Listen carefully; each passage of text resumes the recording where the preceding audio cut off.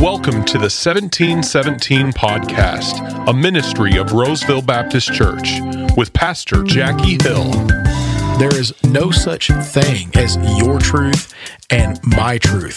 There is only truth and untruth. And Pastor Derek Ambrose. We have to stop searching for truth in our culture when God's already given us the answer. Jackie and Derek answer important questions with the truth of God's Word. In John 17:17, Jesus prayed, "Sanctify them in truth. Your word is truth." Here's your host, Derek Ambrosen.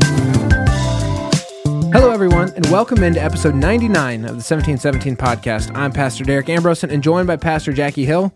Jackie, how you doing? I'm doing really good, brother. I mean, other than the fact that I need to lose 30 pounds, doctor's orders.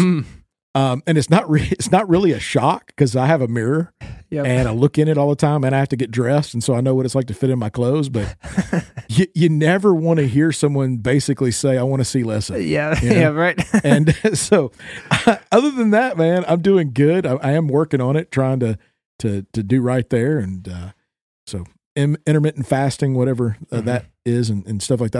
I'm trying. So how are you doing, man? I'm doing well. My doctor didn't tell me to lose 30 pounds. Yeah, thanks for rubbing it in. Yeah, no problem. I would look probably pretty weird if I lost 30 pounds. I'd be really skinny. Yeah. A little too skinny and make Alexis uncomfortable. I think make me uncomfortable. But no, I'm doing well. Just finally, I think recovered from youth camp this last weekend. That was great. Got to have your son come with us, and great speaker there, Greg Speck. He came and spoke at Northwestern back when I was there. Hadn't seen him since. But he was a speaker there and just a dynamic speaker and a funny guy. And look, it was a great time. Worship was awesome. It's I don't bring up my emotions don't come out very often, just in general, especially during worship. But they definitely did. You got emotional? I got emotional, man. I even had tears. You got caught up in the spirit? I got caught up in the spirit. Yes, I did. Yeah. So. Yeah, it was good. Something about, a combination of strong biblical preaching with a lot of practical application and awesome worship lyrics brings out the emotion, or as you would say, the spirit in me. Yeah, the two things you need for a youth camp event, you need the Holy Spirit and you need artificial Holy Spirit, aka caffeine. Yeah, and I had that for sure. There you go. And needed it. But no, man, life is good. So today's episode, talking about in the Spirit, is actually this question that we got from Phil Stravers. Phil, thanks for writing in. He's actually the father of our producer, Drew, who's our worship pastor as well. And Phil asked the question, how is God's hovering Spirit in Genesis different from the helper in the book of John, or is it the same? So pretty interesting, specific question, but I think as we were looking into this and breaking it down, really, we're just going to go through a lot of different scriptures that talk about the Spirit of God, the helper, and look at where that hovering spirit in Genesis comes from, and then make the connection of whether or not they're the same. Yeah, so we're going to look at like the Holy Spirit and who He is and what He does, and is that different in the Old Testament, the New Testament, that sort of thing. So I'm excited about this. So I think starting off, just looking at what the Bible says. Jackie, I'll let you go ahead and kick us off in Genesis, where this hovering spirit is mentioned that Phil brought up. Yeah, so the passage or the verse that Phil's referring to there, Genesis 1:2, and this is the beginning of creation. It says, "The earth was formless and void, and darkness was over the surface of the deep, and the Spirit of God was moving or hovering over the surface of the waters." So that's where we get that right away, and I think there's this where this question may come from. I don't want to assume motives here by Phil, but we know that in the New Testament we'll get to we as believers have the Spirit, and but there may be the belief that before the Spirit's in us, maybe the Spirit wasn't working in the same way, or how did the Spirit even work in the Old Testament or in this? And so when we see Spirit of God moving over the surface of the waters, but we know about the Trinity later, it's like, okay, well, how is this the same or is it different? And so I want to just look at a few different verses here now going forward, kind of off of Genesis 1:2 about the helper, about the Spirit. And so we'll jump to John 14:16-17. It says this, "I will ask the Father, and He will give you another helper, that he may be with you forever. That is the Spirit of truth. So the assumption, Spirit of truth equals the helper, whom the world cannot receive because it does not see him or know him, but you know him because he abides with you and will be in you.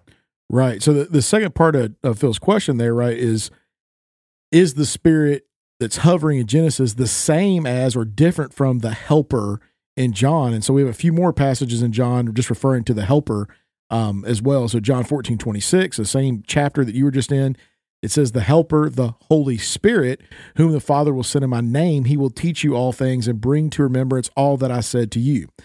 John 15:26, Derek, hit that.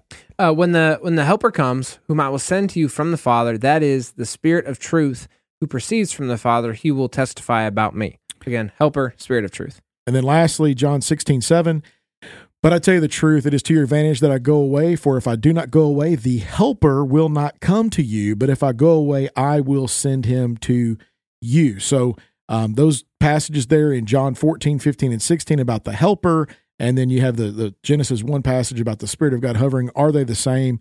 And I think maybe it'd be a good idea for us to answer that, but also explore the rest of who the Holy Spirit is and what he does. Yeah, so we're going to look at some examples of the Holy Spirit in the Old Testament and what he does.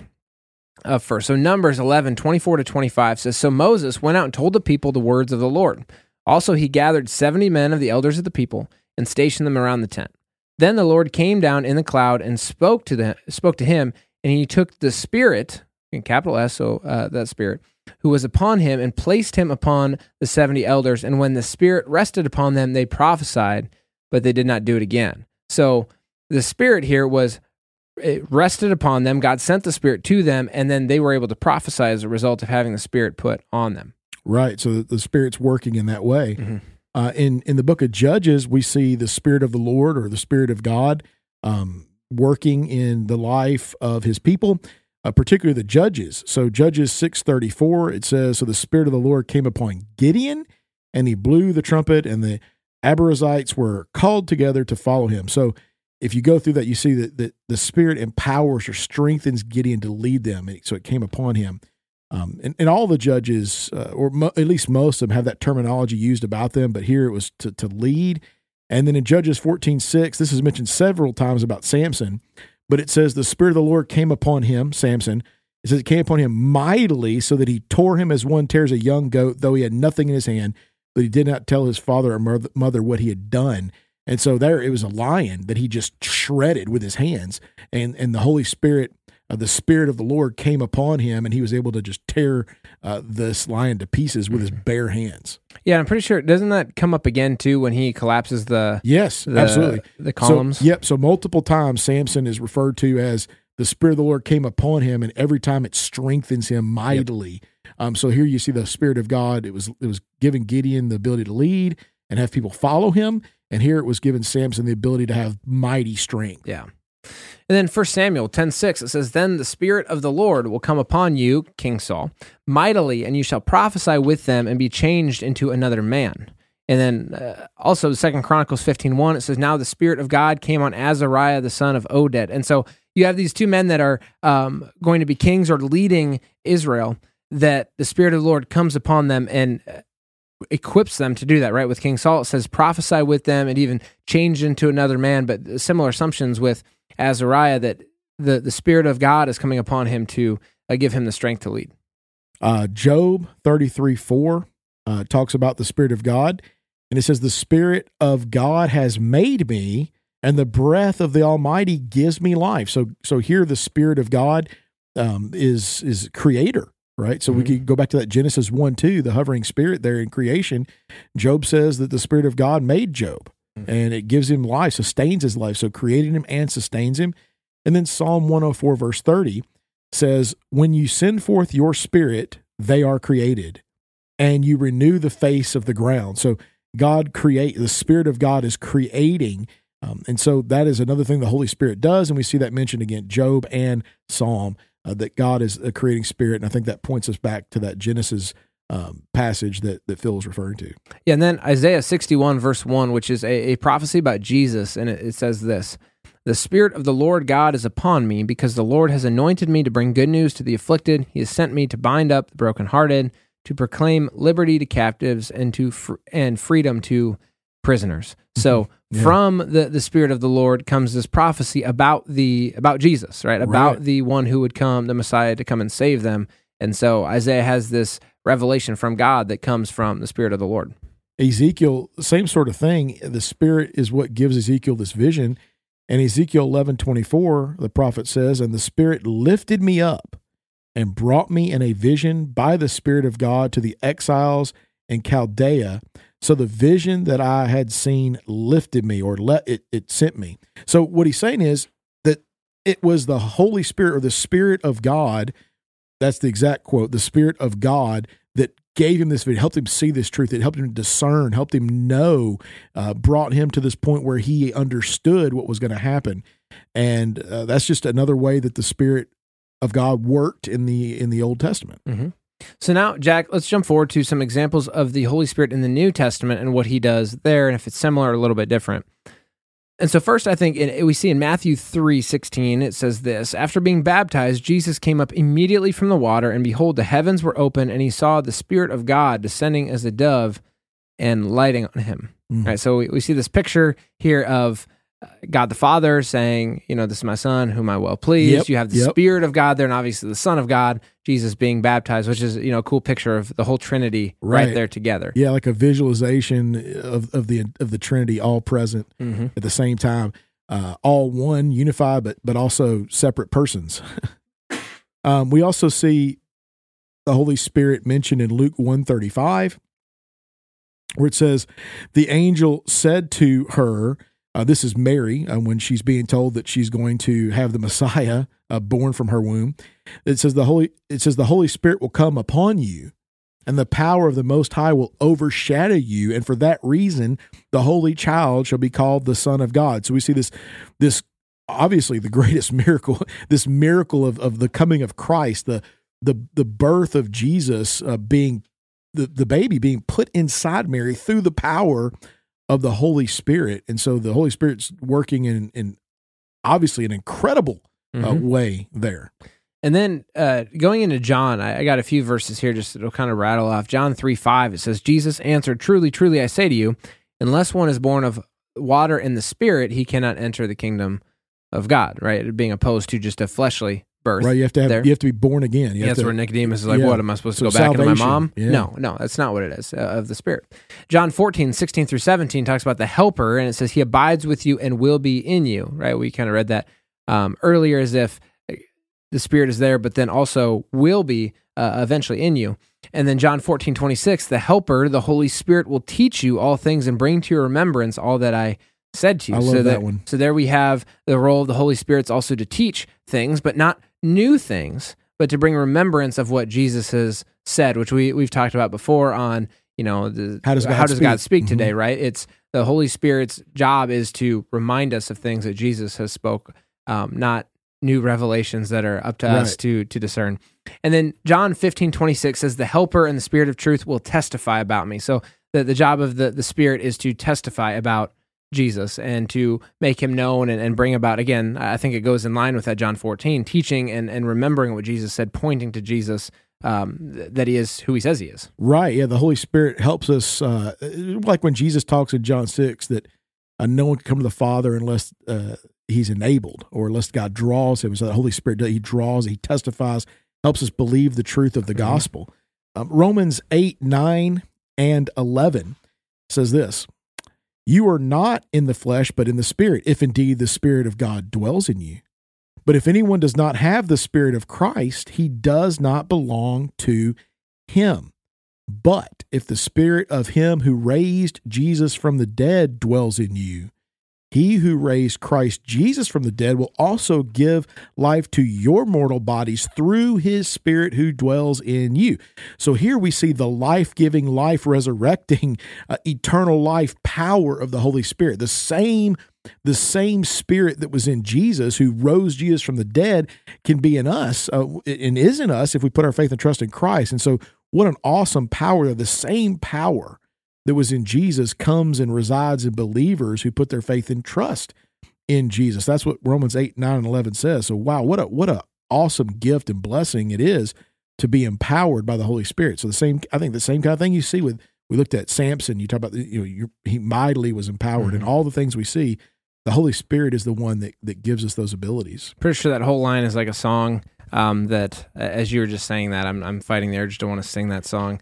The same power that rose Jesus from the grave lives in us. I can't remember if that's I don't think it's Casting Crowns I can't remember who it is. You should sing it and let people know why God called you to be a preacher, not a singer. That's all right. We'll keep moving on. I am pretty good in my car, and when a lot of other people are also singing loud around me. I think I'm great in the shower. Yeah. The shower's tough. A lot of sometimes how it bounces doesn't always. Got the reverb, man. Yeah, the reverb isn't always great. 1 Corinthians 3:16, it says, "Do you not know that you are a temple of God and that the Spirit of God dwells in you?" Right? And so this showing that, well, I'll just read 1 Corinthians 6:19 and then break them both down. 1 Corinthians 6:19 says, "Or do you not know that your body is a temple of the Holy Spirit who is in you, whom you have from God, and that you are not your own?" So again, telling us that the Holy Spirit lives within us as believers. So we have that, which gives us all the ability to learn and remember what Jesus said, to testify about him, that he's always with us, right? All of those things. But also then our body, with the assumption is that because God dwells in us, the Spirit of God is within us, our body is a representation of God. And that's how we ought to live it out, right? And take care of it so that we represent Jesus well, represent the Spirit well, rather than just trashing our bodies when it is, again, with the Spirit within. Right, kind of like when Jesus is on the Sermon on the Mount and he talks about you are the light of the world. Yeah. And you let your light shine before men. It's the Spirit of God in us that shines brightly or produces this attractive qualities of God that draw people to him, which goes to the next passage, is Galatians 5:22 through 25. And we see the Holy Spirit mentioned here, and we get a lot of what the Holy Spirit does. It says the fruit of the Spirit is love, joy, peace, patience, kindness, goodness, faithfulness, gentleness, and self-control. Against such things there is no law. Now those who belong to Christ Jesus have crucified the flesh with its passions and desires. And if we live by the Spirit, let us also walk by the Spirit. So here the Apostle Paul is telling us that the Holy Spirit produces in us all these qualities of these godly characteristics. And we are to have them, and they come from the Holy Spirit. They don't get these from trying harder. The Holy Spirit produces them in us. And then he says that we live by the Spirit. So he enables us and equips us to live these things out and to apply them to our lives, to practice them. And then he talks about walking by the Spirit. So this daily obedience, surrendering to the Holy Spirit and allowing him to control our lives. These are the things the Holy Spirit is doing in us, through us, and to us, and wants to do. And we have a responsibility to surrender to let him do that. And so that's just another thing the Holy Spirit does that's incredible. Mm-hmm. And what a blessing it is to have God do that for us. Yeah, Ephesians 4:30, and goes on, it says, "Do not grieve the Holy Spirit of God, by whom you were sealed for the day of redemption." Mm. And so you kind of get, again, with the day of redemption, you get this picture of one, the Spirit's with us, the Spirit will be there, and it seals us, right? Yeah, it's permanent. Yeah, permanent for all of eternity, right? When we talked about, can you lose your salvation or not? Exactly. It makes it pretty clear we can't. The Holy Spirit doesn't enter us and then decides, okay, you're living bad, or you said you don't want to do this. All right, I'm out and I'll go find somebody else. It doesn't work that kind of way. The Holy Spirit secures us. He secures our salvation. That's really cool too. Think about like that idea of eternal life. Mm-hmm. He keeps us. Yeah. Until the end. Yeah, praise God. Because if it were up to us, we'd all give away our salvation at some point or another. So I'm thankful that God seals us so that we can't lose it. Yeah. Because how often we act. 2 Peter 2:1 says, "For no prophecy was ever made by an act of human will, but men moved by the Holy Spirit spoke from God." And so the Holy Spirit is the one that moves people to speak or to do the crazy, not crazy, but fantastic, miraculous things that were done throughout the Bible, but also even in this context with prophecy. So speaking the words of God. The Scripture. This was from, again, moved by the Holy Spirit that was spoke from God. And so very clear how the Holy Spirit moves people to speak and prophesy. Yeah, I mean, well, and what Peter's saying there is that the Scripture itself is a gift from the Holy Spirit. Like everything that we have that's Scripture, the Holy Spirit has given it to us. Yeah. Right? And so that's incredible. So I think then, Jackie, the question now is, are they the same, right? This hovering Spirit the Holy Spirit that lives within us, the helper, the Holy Spirit that was, working in people in the Old Testament. Are they the same? Yeah. So I think in order to answer that question, I want to kind of unpack the meanings of the words in the Old and New Testament. So, the Old Testament is going to be in Hebrew primarily, and the word for Hebrew, or the Hebrew word for spirit, is ruah, and it actually means three things. It's translated these three ways in the Old Testament: breath, wind, and spirit. So it means all three of those things. And here's an example of a verse that I read earlier that actually shows it being translated both ways in the same verse. So it's Job 33, verse 4. And it says, the Spirit of God, or the Ruah of God, has made me, and the breath of the Almighty, or the Ruah of the Almighty, gives me life. So that's the word. And so every passage that we read in the Old Testament where you saw the word spirit, it was Ruah. And so it's talking about the Spirit of God. And it's the same one in Genesis 1:2 where it says the Spirit of God was moving over the surface of the waters. That the Hebrew there is the Ruah of Elohim. So the Spirit of God, or the breath of God, was there hovering over the waters. So in the Old Testament, that's what the word is. The word is Ruah, and it means three things: breath, wind, and spirit. And it's translated about the same every time. And anytime it's attached to God, we say, okay, that's really the Spirit of God. Yeah. And then in the New Testament, where we see it written in Greek, spirit is the word pneuma. That's Pneuma, pneuma, which pneumonia. Yeah, right. Coincidentally, also means breath, wind, or spirit, just like it does in the Hebrew, which is not all that common either for words to mean the same thing. Very rare. In fact, it hardly ever happens where a word, so like we'd have a word like life, for example, Yep. in Hebrew and in Greek, it's going to be two different words, and the overall definition may be a little bit more broad or less so between the languages, but here they mean the exact same thing. Yeah. So coincidentally or not, because right? God knows what he's doing. But we see in John 3, verse 8, it says, the wind, so pneuma, there blows where it wishes, and you hear the sound of it, but do not know where it comes from and where it is going. So is everyone who is born of the Spirit. Same word there, pneuma. So wind, spirit, using the same thing, or the same word there, usage. You also have John 14, 16 to 17. It says, I will ask the Father, and he will give you another helper, that he may be with you forever. That is the Spirit of truth. Now, the helper is the pneuma of truth, or the breath, or the spirit, right? So whenever helper is used, it's that pneuma, in that case, that being breath or spirit. So we see that clearly in John 14. Yeah, and I think it's interesting too, because like in 2 Timothy 3:16, we talk about the Scripture is inspired by God, like all Scripture is inspired by God, and we said this on previous podcasts. Paul sort of coined a new phrase there, theopneustos, which your translation may say that Scripture, instead of is inspired by God, is God breathed. And again, let's go back to what the word means. So the word for Spirit, or the Holy Spirit, that spirit part is pneustos, and theo being God, so that you get God breathed. Or another way to look at it, I think, would maybe a better understanding, goes back to that passage that you read in 2 Peter 2:1, where he talks about the people were carried by the Spirit who gave the word of God. What the 2 Timothy 3:16 passage is essentially saying is that the Holy Spirit inspired the Scripture. The Holy Spirit delivered the Scripture. The Holy Spirit is the one who has given us the Scripture, which I said earlier, but here it's just interesting that Paul uses the word like that on purpose to make that connection. Yep. Theopneustos, the breath of God, the wind of the Spirit, the moving of the Spirit is what brings forth the Scripture.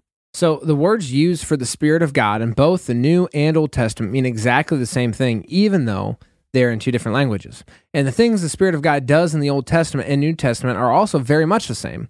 However, there is a significant difference in the way the Holy Spirit empowers God's people in the Old and New Testament.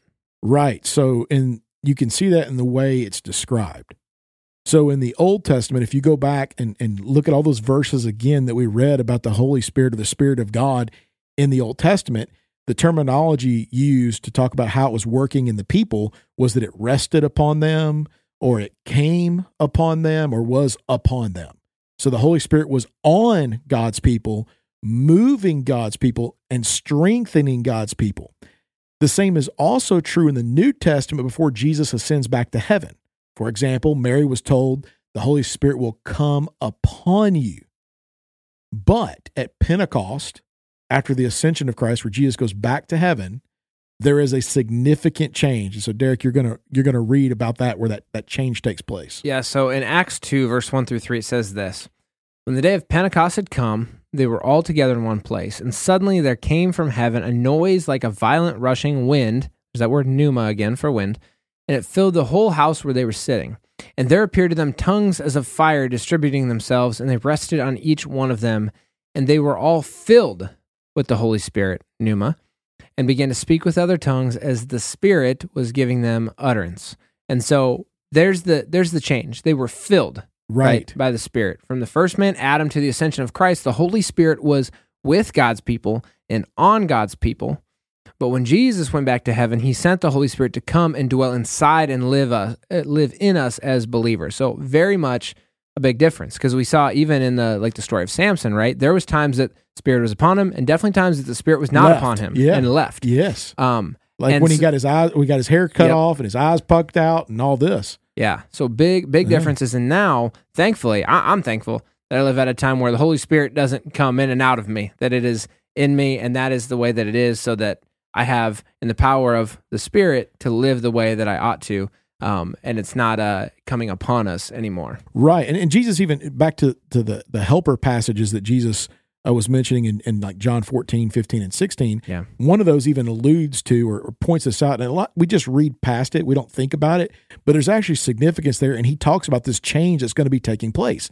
In John 14, 17, Jesus says, the helper, he abides with you and will be in you. So right now he's saying to his disciples, he's with you now. Right? Mm-hmm. He's on you. He's helping you, but he is going to be in you. Mm-hmm. He's going to come and dwell you. So the terminology in the rest of the New Testament, when it comes to the Holy Spirit working with God's people from Acts 2 that you read on, is filled or dwells or is in us. So the Holy Spirit isn't just on us anymore. He is with us today, and he remains in us until we go to heaven like Jesus did. So we see the Spirit both in the Old Testament and the New Testament working in much the same way, but the way in which that is manifested is different, because now he lives in us, and he's not just on us coming and going, but he's in us until the day we die and go to heaven. So to answer the question, yes, we believe that the Spirit of God in Genesis 1-2 is the same Holy Spirit called the Helper in the Gospel of John. But now the Holy Spirit not only empowers, but indwells. What a privilege and a blessing it is to have the Spirit of God, the Holy Spirit, living inside us believers. The same Spirit of God that hovered over the waters and worked in creation now comes and indwells followers of Jesus Christ. He is the promised helper that Jesus sent to be with us forever. The Holy Spirit is God, and he works in our hearts and minds to produce love, joy, peace, patience, kindness, goodness, faithfulness, gentleness, and self-control in our lives. He inspired the writing of the scripture that we have today, and he helps us understand it and apply it to our lives. That concludes today's show. Thank you so much for listening, and we appreciate your support. God bless, and we'll talk to you next week. Thank you for listening to the 1717 podcast. If you have any questions, please connect with us on Twitter or email us at 1717pod@gmail.com.